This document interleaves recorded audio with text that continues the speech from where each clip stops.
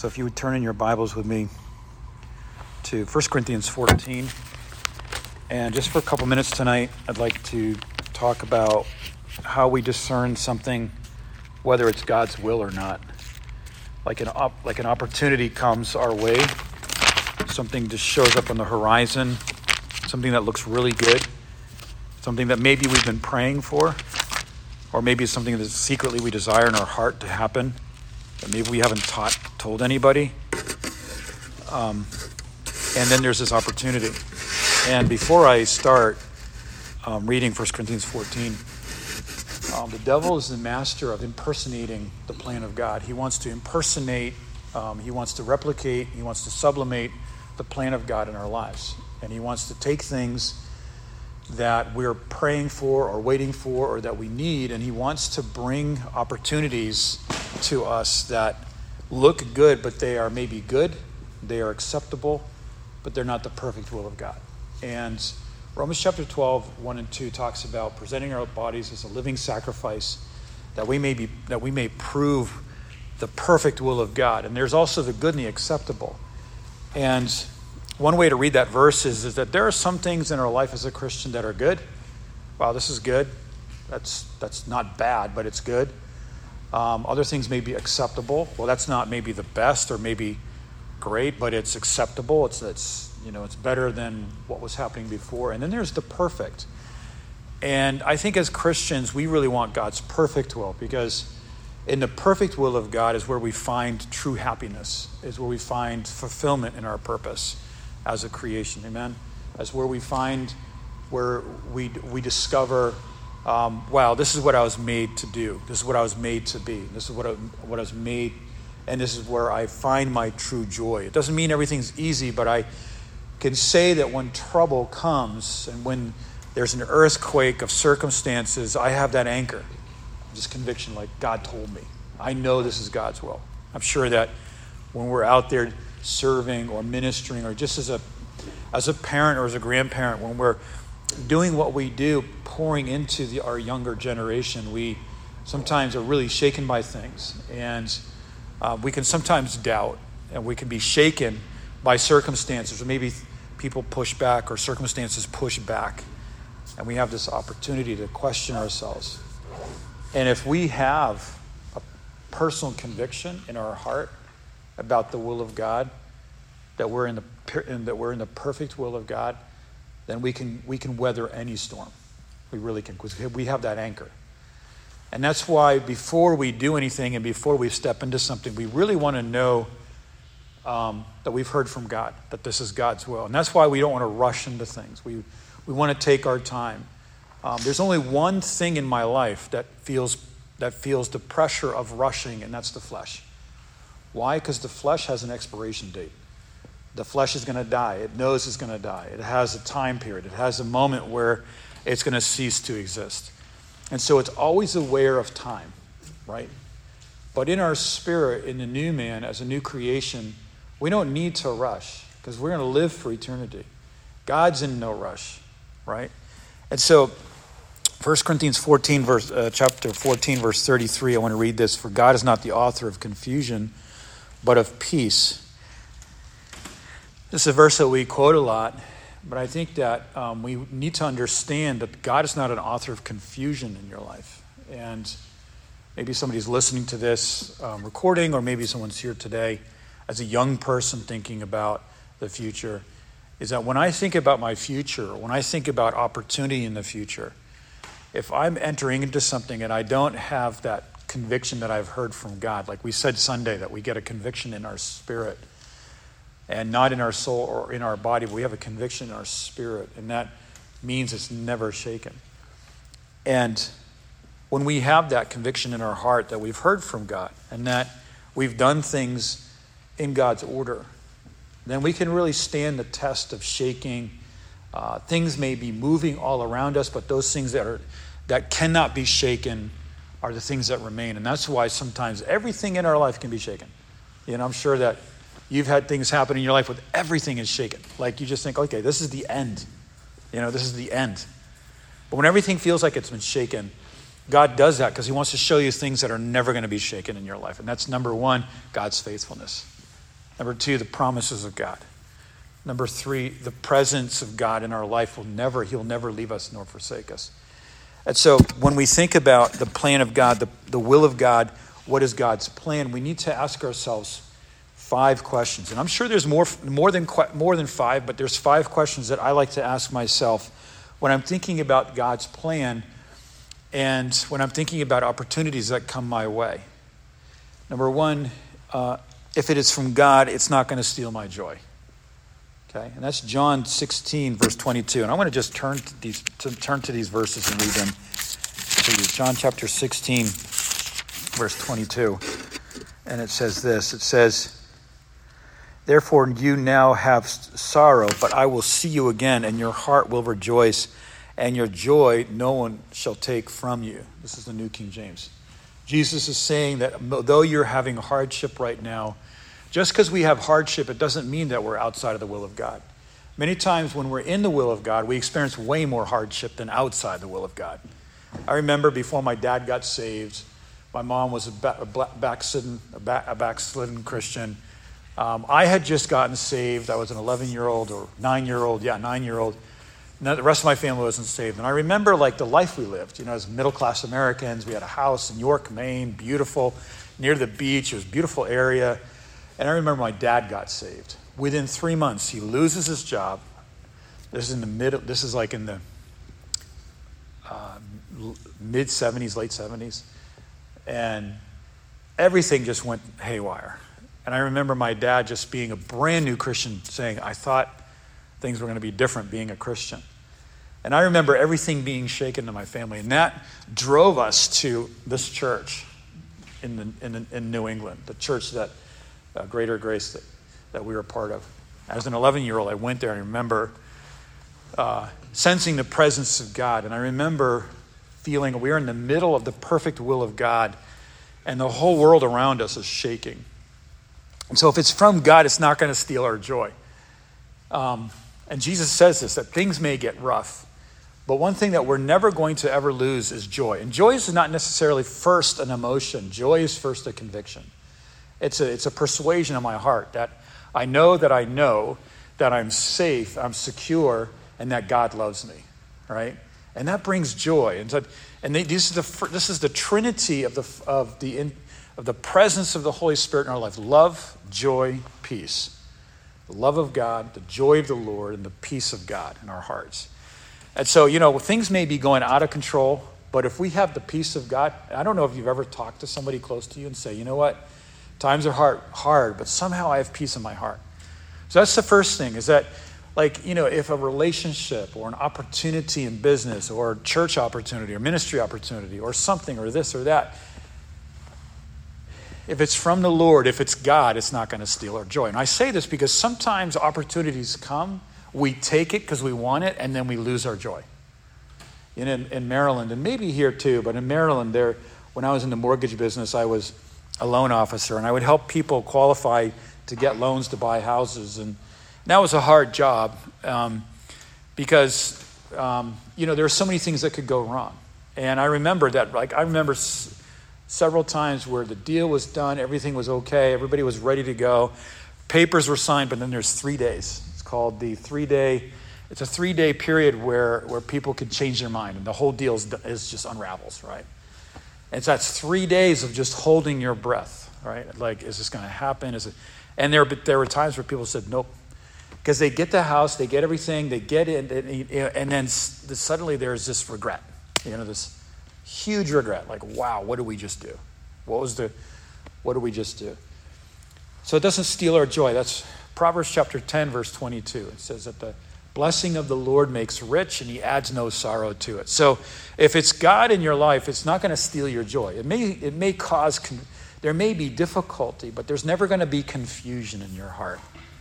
There's going to be a quiet, and that's why people martyrs in the first century of Christianity, they could go into these stadiums and they could be eaten by lions, and they could go in there with just this quietness and peace. And historians in the day, like Josephus, would write about the calm and the peace on the faces of these believers, these Roman believers, as they were going into the stadiums, and their life was going to be ending there.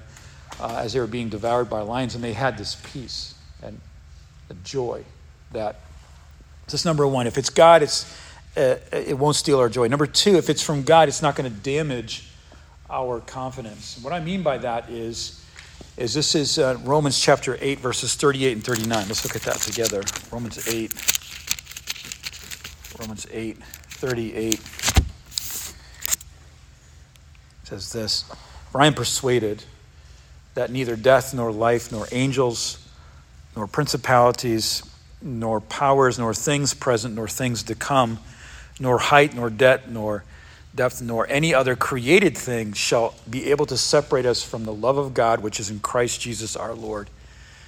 If it's from God, it's not going to separate us from understanding God's love towards us. It's not going to separate us from our confidence. It's not going to damage our ability to trust God. I think when people enter into a relationship that's not a healthy relationship, that relationship, because they really want it, and they persuade themselves that this is a good thing because they really want it, can enter into a very destructive relationship that's toxic, that can destroy their soul, it can destroy their body, it can really destroy their decisions. And that is why if something is from God and it's coming from God, it's not going to destroy our confidence. It's not going to separate us from the love of God. It's not going to be something where we sense our isolation and that we're in a place where we're not safe. Number three, if it's from God, we don't need to chase it. If it's from God, we won't need to chase it. And this is Philippians chapter 4, verse 19. Philippians 4, verse 19. If something's from God, it's not something that we have to run after, that we have to chase down. And this is really the way the world works, doesn't it? The world's like, hey, chase your dreams. Chase this opportunity. Chase this job opportunity. Work hard. Get to where you want to get by chasing it. And if it's from God, in Philippians chapter 4 and verse 19, it says this, that my God shall supply all your need according to his riches and glory by Christ Jesus. God's going to supply our needs. I think often of Adam in the garden by himself. He hadn't met Eve yet. And he's there serving the Lord. He's doing what he was called to do, what God had commanded him to do. He's a single man. And when I was single, I often thought of this, because this is what I wanted. This was what I wanted to do and I wanted to go to Bible college. I wanted to finish Bible college. I wanted to go on the mission field and be part of a church plant, see a church planted. Then I wanted to be ordained, and then I was going to get married. That was because I was like, okay, this is the way I want to do it. Like, I want to get married after I plant a church because I want to be engaged in my calling. And I remember, you're just thinking as a single person, or you're thinking like, who will it be and how will it happen and how will I know? And well, I have to chase this person down. And when I was in high school, I wasn't really a guy that could date. I wasn't a dater. I just wasn't good with that. I just wasn't like this, hey, let's go on a date. Like, I didn't even know how to approach that, So I wasn't really a dater. And I didn't have any girlfriends, and I really didn't know how that would all happen.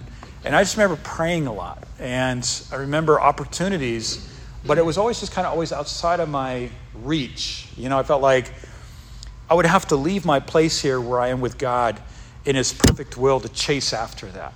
And I don't think that that's God's order. God has an order. And so when it's from God, we don't have to chase it. God brings it to us. And that's what happened with Adam.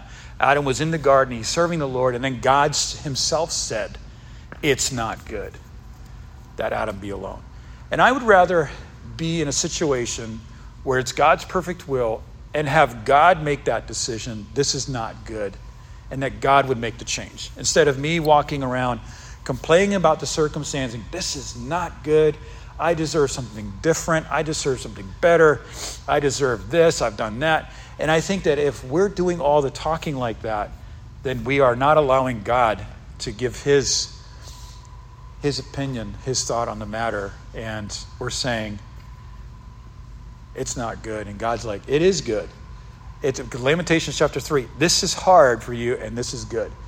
Lamentations chapter 3 is an interesting chapter. It's about mercy. But it says in those verses, it's good that a young man bear the yoke in his youth. And it talks about suffering as a young person. I don't mean like young in age, but it's good for us. Hardship is good. And I think if we can just be in the perfect will of God, living in that peace with God, that confidence with God, that conviction with God, having peace in my heart, maybe not having everything I want or need. I remember when I was in overseas, and I really was in a place of I felt like I was in a lot of just need. I needed something in my soul. I just needed something. I felt like I need this, and without it, it's just I'm not going to be able to serve. And I remember being on the verge of a bad decision, And I've told the story before, but I remember our pastor got up and he preached a message from John 4. And the whole message was Jesus saying, my need is that I would do the will of him who sent me. That's what my need is. My meat, Jesus said. And I remember he just said it over and over and over. And I just walked away from the sermon thinking, wow, I think my greatest need in my life is just the will of God. And then God will add all these other things to me, because we really don't know what's the best for us. And so if it's God, we're not going to have to chase it. If an opportunity comes our way, God brings Eve to Adam, and she's right there, he's right there. She comes into his sphere of walking with God, and this is a beautiful order of God. Instead of Adam leaving his calling, or we see in the Bible men of God in the Old Testament, Abraham sends his servant to find a wife for his son. We see that God has a way of doing things. So if it's God's will, it's not something that I'm going to have to chase. I can rest and it's going to come to me. Number 4, if it's from God, it's not going to ask me. If it's from God, it won't ask me to compromise. If it's from God, it's not going to be something that comes into my life and says, hey, but you got to make a compromise. You got to make a compromise for convictions. And I think that single women sometimes are in this place where they're waiting for a while, they're not married, and they're waiting, and they don't know what's going to happen, and time's going on, and they're very aware of their and I've seen this happen with friends. They get older, they feel like they're getting older, and they get into a relationship where the relationship is proposing a compromise. Or maybe we want to enter into some kind of deal with somebody, or a business, or something else, whatever it is, because we want affirmation, or we want to please people. If we're a people pleaser type of personality, we get into a relationship with somebody and we feel obligated, and we got to make them happy so that I can feel happy. That's wrong thinking. And if it's from God, it's not going to lead me to a place of compromise. And this is 2 Corinthians chapter 6. I'm going to read this to you. Maybe you know some of these verses, but I think it's just always good to read them. 2 Corinthians chapter 6 and verse 14. Paul here is talking to the Corinthians, and he's talking about relationships. Verse 14, do not be unequally yoked together with unbelievers. For what fellowship has righteousness with lawlessness? And what communion has light with darkness?